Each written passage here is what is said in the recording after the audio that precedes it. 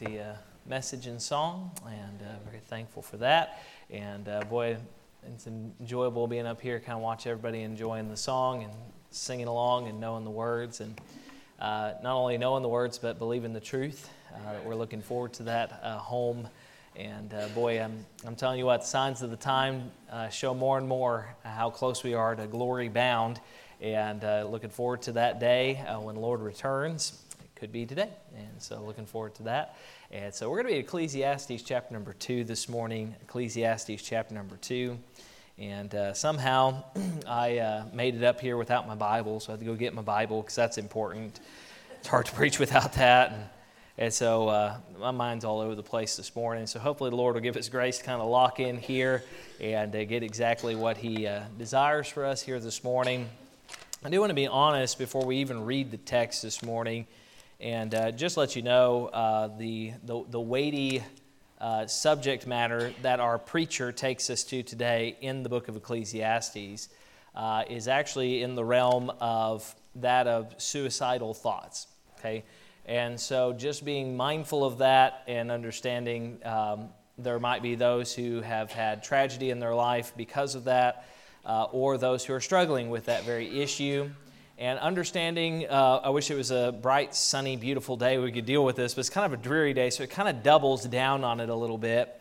But I also don't want to shy away from preaching the whole counsel of God, and understanding that there are times and opportunities when the Bible presents us with the subject that maybe in our best efforts we say we'd rather just pretend like that one doesn't exist.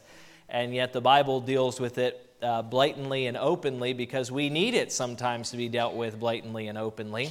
And so I pray the Lord will give grace where I can present this in such a way. It really isn't the primary thrust of the message, but it's definitely an undertone that is there. Where Solomon, in thinking about his life, begins to despair about life. And so understanding that is, I do want to give kind of a pretense and forerunner that is kind of what we're going to be dealing with some here today, and just to give you a heads up there in that department. So if you found your place there in Ecclesiastes chapter number 2, let's stand together if you're able to honor the reading of God's Word. Ecclesiastes chapter number 2, and we're going to start reading in verse number 12. Ecclesiastes chapter number 2 and verse number 12. Reads this way, he says, and I, of course this is Solomon speaking, he says, and I turn myself to behold wisdom and madness and folly. Now he's already done this, and now he's revisiting these subjects, which we'll breach again here in just a moment. So now he says why he goes back to it. He gives that little colon there, and he says, I return to wisdom, madness, and folly, for what can the man do that cometh after the king?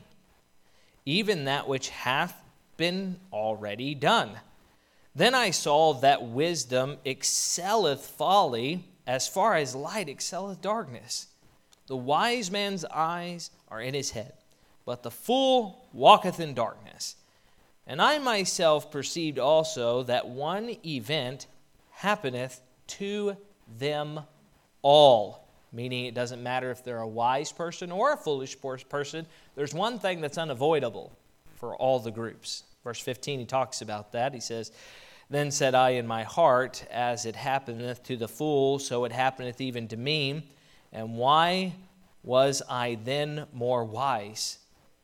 Then I said in my heart, that this also is vanity. For there is no remembrance of the wise more than of the fool forever, seeing that which now is in the days to come shall all be forgotten. And how dieth the wise man? As the fool.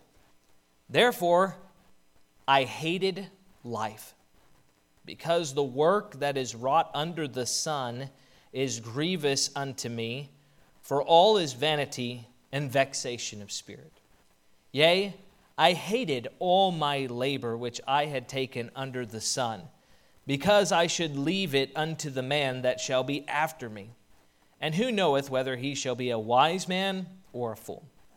Yet shall he have rule over all my labor wherein I have labored, and wherein I have showed myself wise under the sun.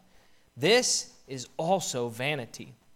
Therefore I went about to cause my heart to despair of all the labor which I took under the sun. For there is a man whose labor is in wisdom and in knowledge and in equity.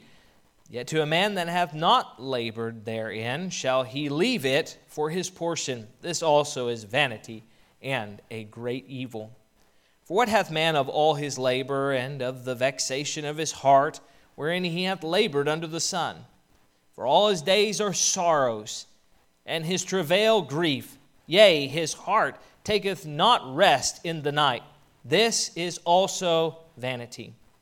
There is nothing better for a man than that he should eat and drink, and that he should make his soul enjoy good in his labor. This also I saw, that it was from the hand of God. For who can eat, or who else can hasten hereto, more than I? For God giveth to a man that is good in his sight wisdom and knowledge and joy, but to the sinner he giveth travail, to gather and to heap up, that he may give to him that is good before God. This also is vanity and vexation of spirit. I'd like to preach to you this morning on this, the vanity of life. The words of I say it this way, words of a suicidal preacher who despaired of life and hated life. That's really the place in which he came. So may God bless the reading of His Word. You can be seated. Thank you for standing in honor of the Scriptures here this morning.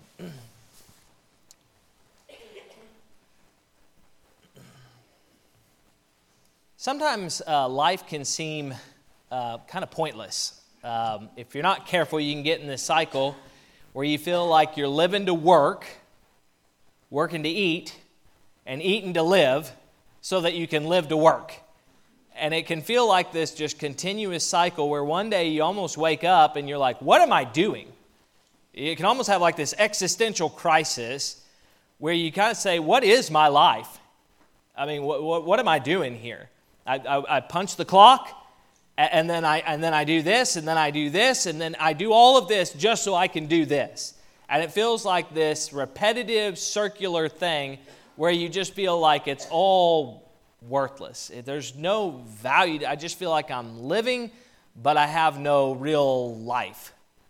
I feel like I'm just going through the motions, and you might ask this question, what is the point of all of this anyways? It just feels like it just keeps going and going and going and going, and there's really no point to it all. Now, sometimes this question, seasoned in with other events of life, can go to the extreme. When it does that, life can feel so pointless that there are those who feel the necessity to end their life. Now, suicide has become all too common of a word in our society. It has increasingly become so. It seems like the greater affluence, the greater the suicide rate. It's an interesting dynamic in my estimation as I look at it. In the realm of teens, it's become especially too common. I had opportunity to work with teenagers for 4 years as a youth pastor, and unfortunately it has seeped into those realms way more than it ever should, with teenagers dealing with things that they never should have to deal with. It wouldn't be too far of a stretch to say that even maybe a good number of those who are here this morning have struggled with the very thought or have been touched by this very word in their life in some realm or department or in some way. Maybe you've never seriously contemplated, but maybe you've even had the tendencies in your own heart to say, I'm of no value, it were better off if I were just dead. Right? Maybe not the act, but the attitude behind it has been there. You know, there are, as I study this out, there's actually 4 basic types of suicides, and this isn't we're not doing a big prevention thing on suicide and trying to develop that, but I wanted to get to a place where we can understand Solomon and where he was coming at from a biblical perspective. So there's egotic, which is through life a person gets to the point where they feel like they can't handle things anymore. There's fear or pain or confusion or whatever it is, and they say, I'm just done with life, I'm done with handling this, I'm done with stressing about this, I'm just out. Another thing is dyadic. This is somebody who maybe has a radical change in life, maybe somebody who's been married for years and years and their spouse dies and they can't handle the change. They've had some radical change, a loss of a loved one, a divorce, some loss of a job, some major event has happened in their life. Ageneratic is actually a form of suicide in which a person feels disconnected from their own generation. Most typically, this would be those who are teenagers and those that are much older. Those who feel like they no longer fit in with their group and they feel disconnected and feel like they don't belong any longer. And then altruistic, this is somebody for some type of disciplined commitment, gives up their life for the benefit of somebody else, right? And we can picture those maybe kamikaze pilots in World War II, committed suicide for the betterment of their nation, or at least so they thought. That's why they were doing that. Now, it amazes me looking at all of these different dynamics and these things. And again, some of these statistics may have changed. I don't know. Some of these things I looked at were a little outdated by a few years. But they said that around 7,000 teenagers a year take their own life, and that there's over 10 times that amount that are attempted every year. And so there's obviously a large aspect as far as with teens, but I think if we opened and broadened that number to the large populace of our country, we would see it's become an epidemic. That it is absolutely there. So the question arises in my mind, and I hope in yours, why? Why are there those who despair so much of life that they go to that extreme? But maybe a deeper question of why is backing and rewinding that tape up a little bit further of when that first began, when there was that attitude of my life is pointless. And that state and that beginning point where those emotions and those attitudes actually began, because it's in that state that I think a lot of us can begin to identify with, because we might have had some of the similar thoughts in our life. Where we start to think, listen, I would never take my own life, but I oftentimes have wondered, what is the point of all of this? I feel like I'm living to work, to eat, to live, and I just feel like I'm just tired of it all. The kids are driving me crazy. My job is unfulfilling. Church is a thing I do, and I'm trying to do the Christian life, but at times I feel like, what's the point there? And I just feel like it's just, I just feel like, what's the point of all of this? It's just there.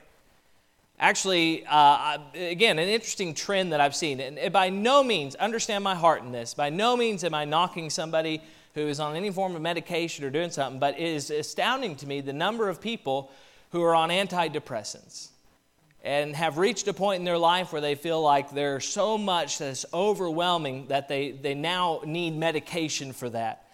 I'll tell you, of all the nations in the world, America, I think they said, ranks 28th in depression. We're pretty high up on the list.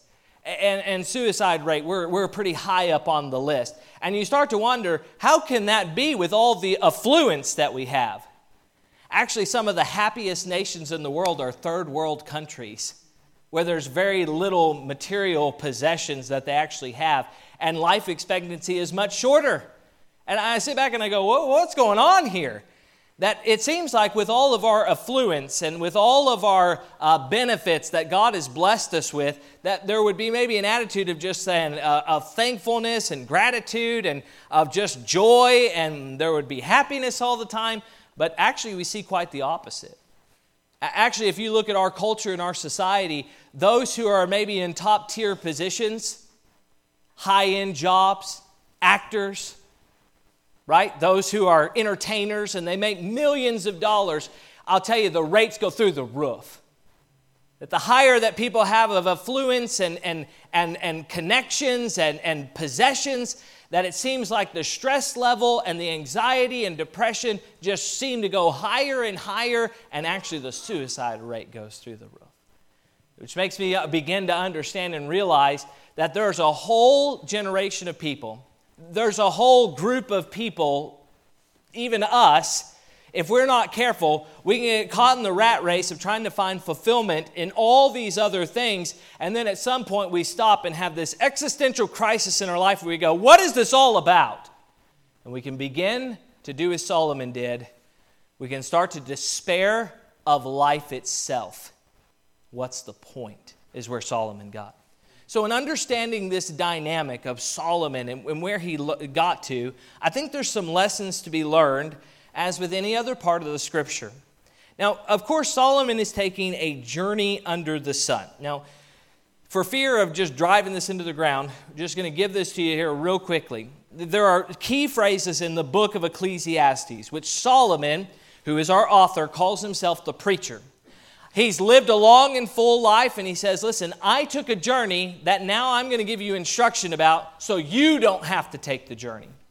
He left a life of living for God and started living a life under the sun. Life under the sun simply means this: life lived in this world for this world. So his whole pursuit in life became what he could accomplish and what he could achieve and what he could experience here right now on this earth, not in the one to come. So that was Solomon's journey.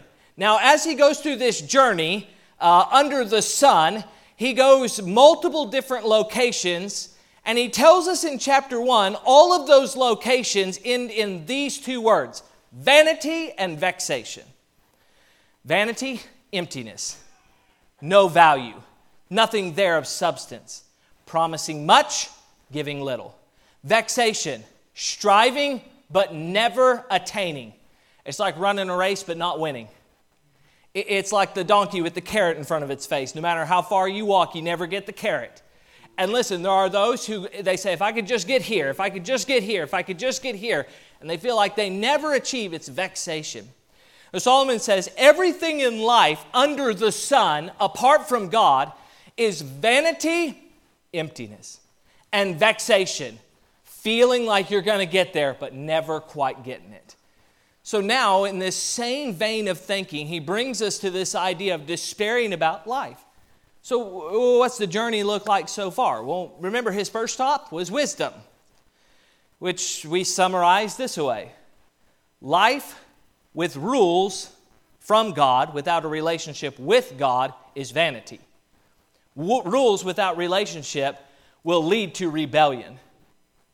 The most miserable people I know in my life are people who are living the Christian life without enjoying Christ. It's awful. And Solomon says that's life under the sun, right? He then takes us on this journey, as he does in the first part of chapter number 2 here.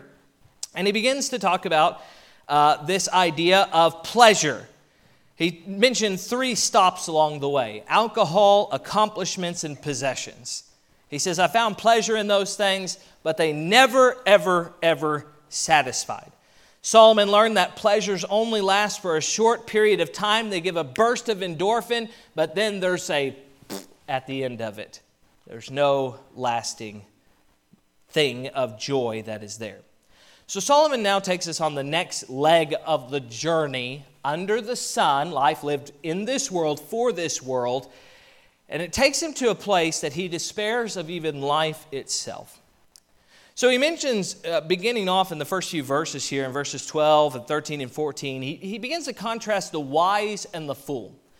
And so again, he examines wisdom and madness and folly. Now, just to define these terms once again, wisdom is biblical knowledge applied. That's what wisdom means. So it's one thing to know what the Bible says. Wisdom is actually doing it. Okay? Well, what is madness? Madness, the biblical term here, madness, has to do with someone who doesn't know what the Bible says, and so they ignorantly do things they shouldn't do. Okay, so you got wisdom. I know what the Bible says, and I will do what the Bible says. Madness. I don't know what the Bible says, and so I can't do it because I don't know it. And then here's a dangerous group, the fool. The fool has said in his heart, there is no God.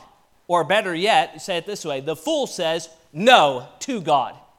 The fool knows what the Bible says and willfully rejects to do it.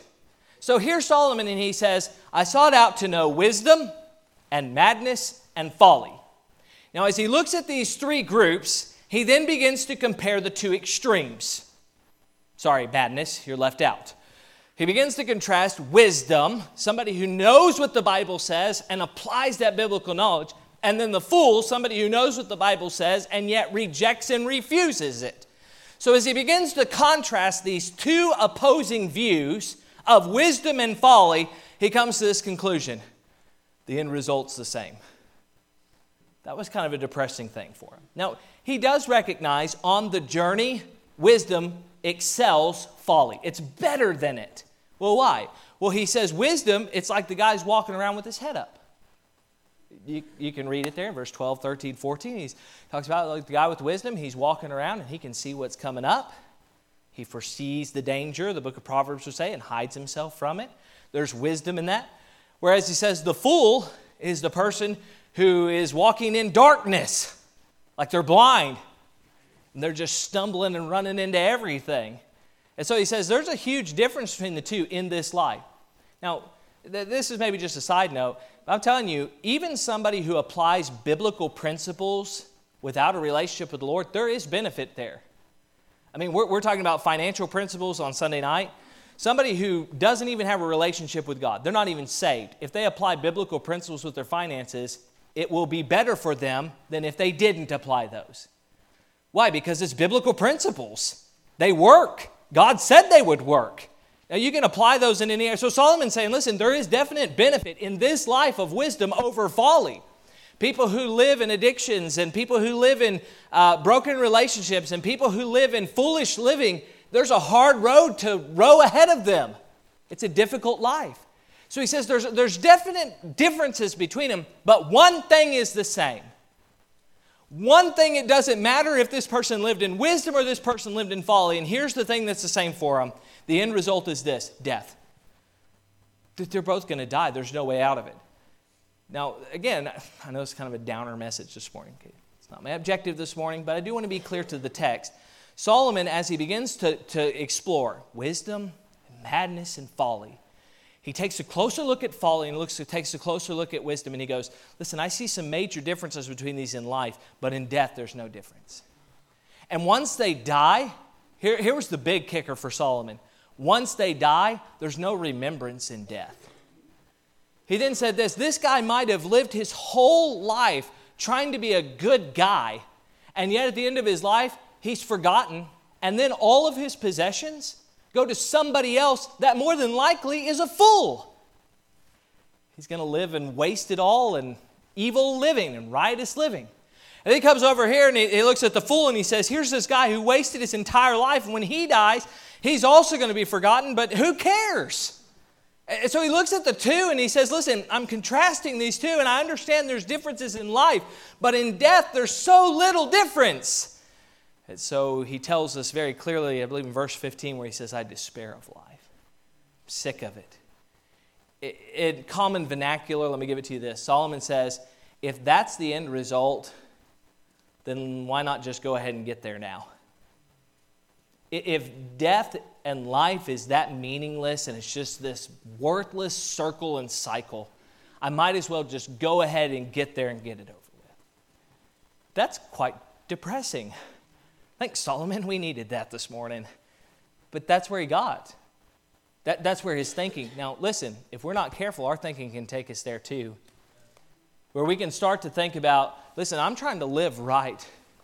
And I'm sacrificing, and I'm trying to lay up money in a retirement fund, or, I'm trying to be moral. And in all of this, you might stop and say, what is the point of it all? And here's this guy over here, and he's living his life for the now. Just blowing all his money and living recklessly and throwing caution to the wind. And sometimes if we're not careful, regardless of what camp you're in, you can stop and you can despair of life when you start to think about the whole meaning of it all and the end of it all, and it can become rather depressing, rather discouraging. So Solomon, in his great wisdom, starts to think through this. He says there's got to be some redeeming qualities. There's got to be something to life that has some value. So he goes on in the next few verses. In verse 15, he mentions, of course, that he could not prevent or even slow death. His wisdom was pointless in the end. Verse 16, the fool and the wise die the same way. They both will be forgotten in time, no matter how either one of them lives their life. Verse 17, this fact drove Solomon to even hate his life. He despaired of it. He didn't even want to continue going. The remaining verses from verses 18 down through verse number 23, he talks about his labor and the work that he'd done and how invaluable it seemed and how he feels like he had just wasted everything that he had done with his life. Can I encourage you here this morning, just make some application for our life, okay? So we've gone to the realm of Solomon. We can bring this to 21st century Bible Baptist Church, okay? If we're not careful, we can get to the point where we begin to despair of life like Solomon did. How does that happen? Life in this world, lived for this world, will produce discouragement. Inevitably it will, because this world and this life has almost zero redeeming qualities to it. And even those who choose a life of wisdom and morality and they try to do right, I think ultimately they'll have this existential crisis, this moment where they stop and they go, what am I really doing? Maybe it is in your life, you're even struggling with that here even this morning. If your life has become a pursuit under the sun, we say, what was that? What was life under the sun? If your life has become a pursuit of fun, your life has become a pursuit of money, your life has become a pursuit of events, your life has become a pursuit of family. Listen, and it's not necessarily any of these things are wrong, but if that is the sum of everything your life is about and what you're trying to achieve, listen, I'm going to tell you, life under the sun, life lived in this world, for this world, the end result of all of it is oftentimes very, very discouraging. It is. That there's a moment where we say, what is this all about? Can I offer you an opposing view? That Solomon, of course, at the end of the book, which we're going to mention this almost every week, where he says the whole duty of man is what? Fear God and keep his commandments. He actually even mentions that there are some things that God has given us here on this earth to eat and to drink and to be merry. And listen, you can take that in a negative sense under the sun, but a life lived for the Lord, there are some joys even in this world. And maybe it is here this morning if you feel like your life has very little purpose or very little meaning or very little objectivity. You say, well, what is this all about? Maybe it is here this morning that your life has become too much about life on this earth, for this earth, and too little of your life here on this earth is about the one to come. It gives whole new meaning and whole new purpose to every aspect and every avenue of your life when you quit living for this world and you start living for the Lord. Amen. Totally different. To the mother who's discouraged because your kids are driving you crazy. I hear you, right? I see you. To the dad who's kind of that frustration, right? That's a part of parenting. Understand that dynamic. And you feel like that this journey has become, and you say, what is the point anymore? You ever get there as a parent? What's the point of this? I feel like we discipline them, and they never hear it, and they're not learning. You feel like you're losing your mind. Listen, life under the sun, you can get super discouraged super fast. But if you start to view that child with God's eyes and eternal purpose and value, it'll change every aspect of your home life and your family life. Radicalize every aspect of it. That it's no longer life lived for this earth, trying to make them a good citizen here on this earth, but trying to make them a good citizen for that heavenly kingdom. Trying to help them learn the ways of the Lord. What about your marriage here this morning? If your marriage might seem rather abrasive at times. Why? Because you got two sinners living together. And we can be a little abrasive towards one another sometimes. And listen, life lived on this earth, for this earth, can quite sometimes feel like in a marriage. But if you'll start to view that marriage the way that God views it, that it really is supposed to be a picture of heaven on earth. Husbands, love your wife like Christ loved the church and gave himself for it. Wives, see that you reverence your own husband like the church does to the Lord Jesus Christ. It's supposed to be this beautiful picture of heaven on earth.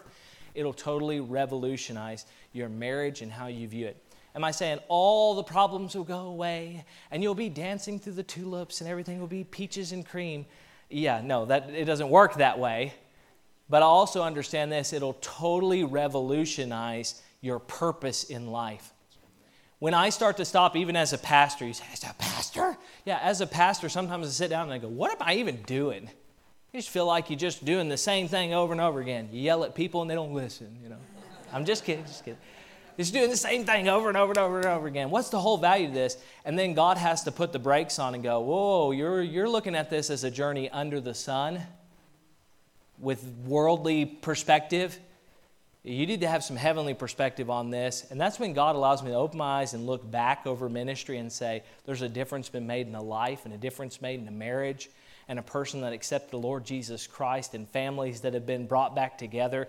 And you start to realize by the power of God's grace and what He can do to revolutionize and change people's life. And you go, that's life of purpose.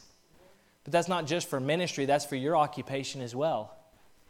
As a welder, as a physician, as a teacher, as whatever your occupation is, as a grandparent who's retired. Listen, your life does not have zero value or no meaning or no worth. In the kingdom of God and God's purpose in your life, there is great value.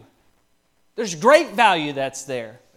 And maybe it is here this morning for all of us. We need to just open our eyes and say this. Life lived under the sun can seem so pointless and meaningless, but life lived for the Son of God is full of purpose and meaning and value. Amen.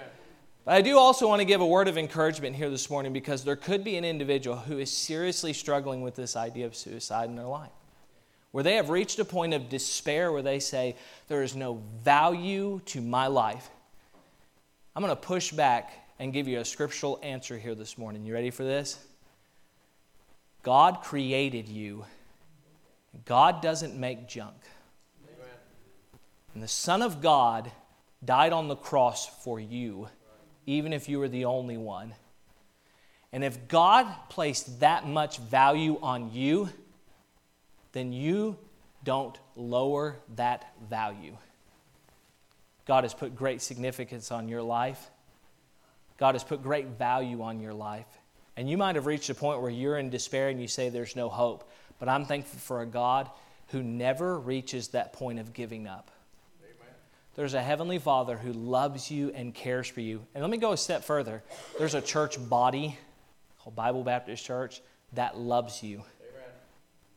You might not feel that way, and we can deceive our own minds sometimes in thinking that's not true.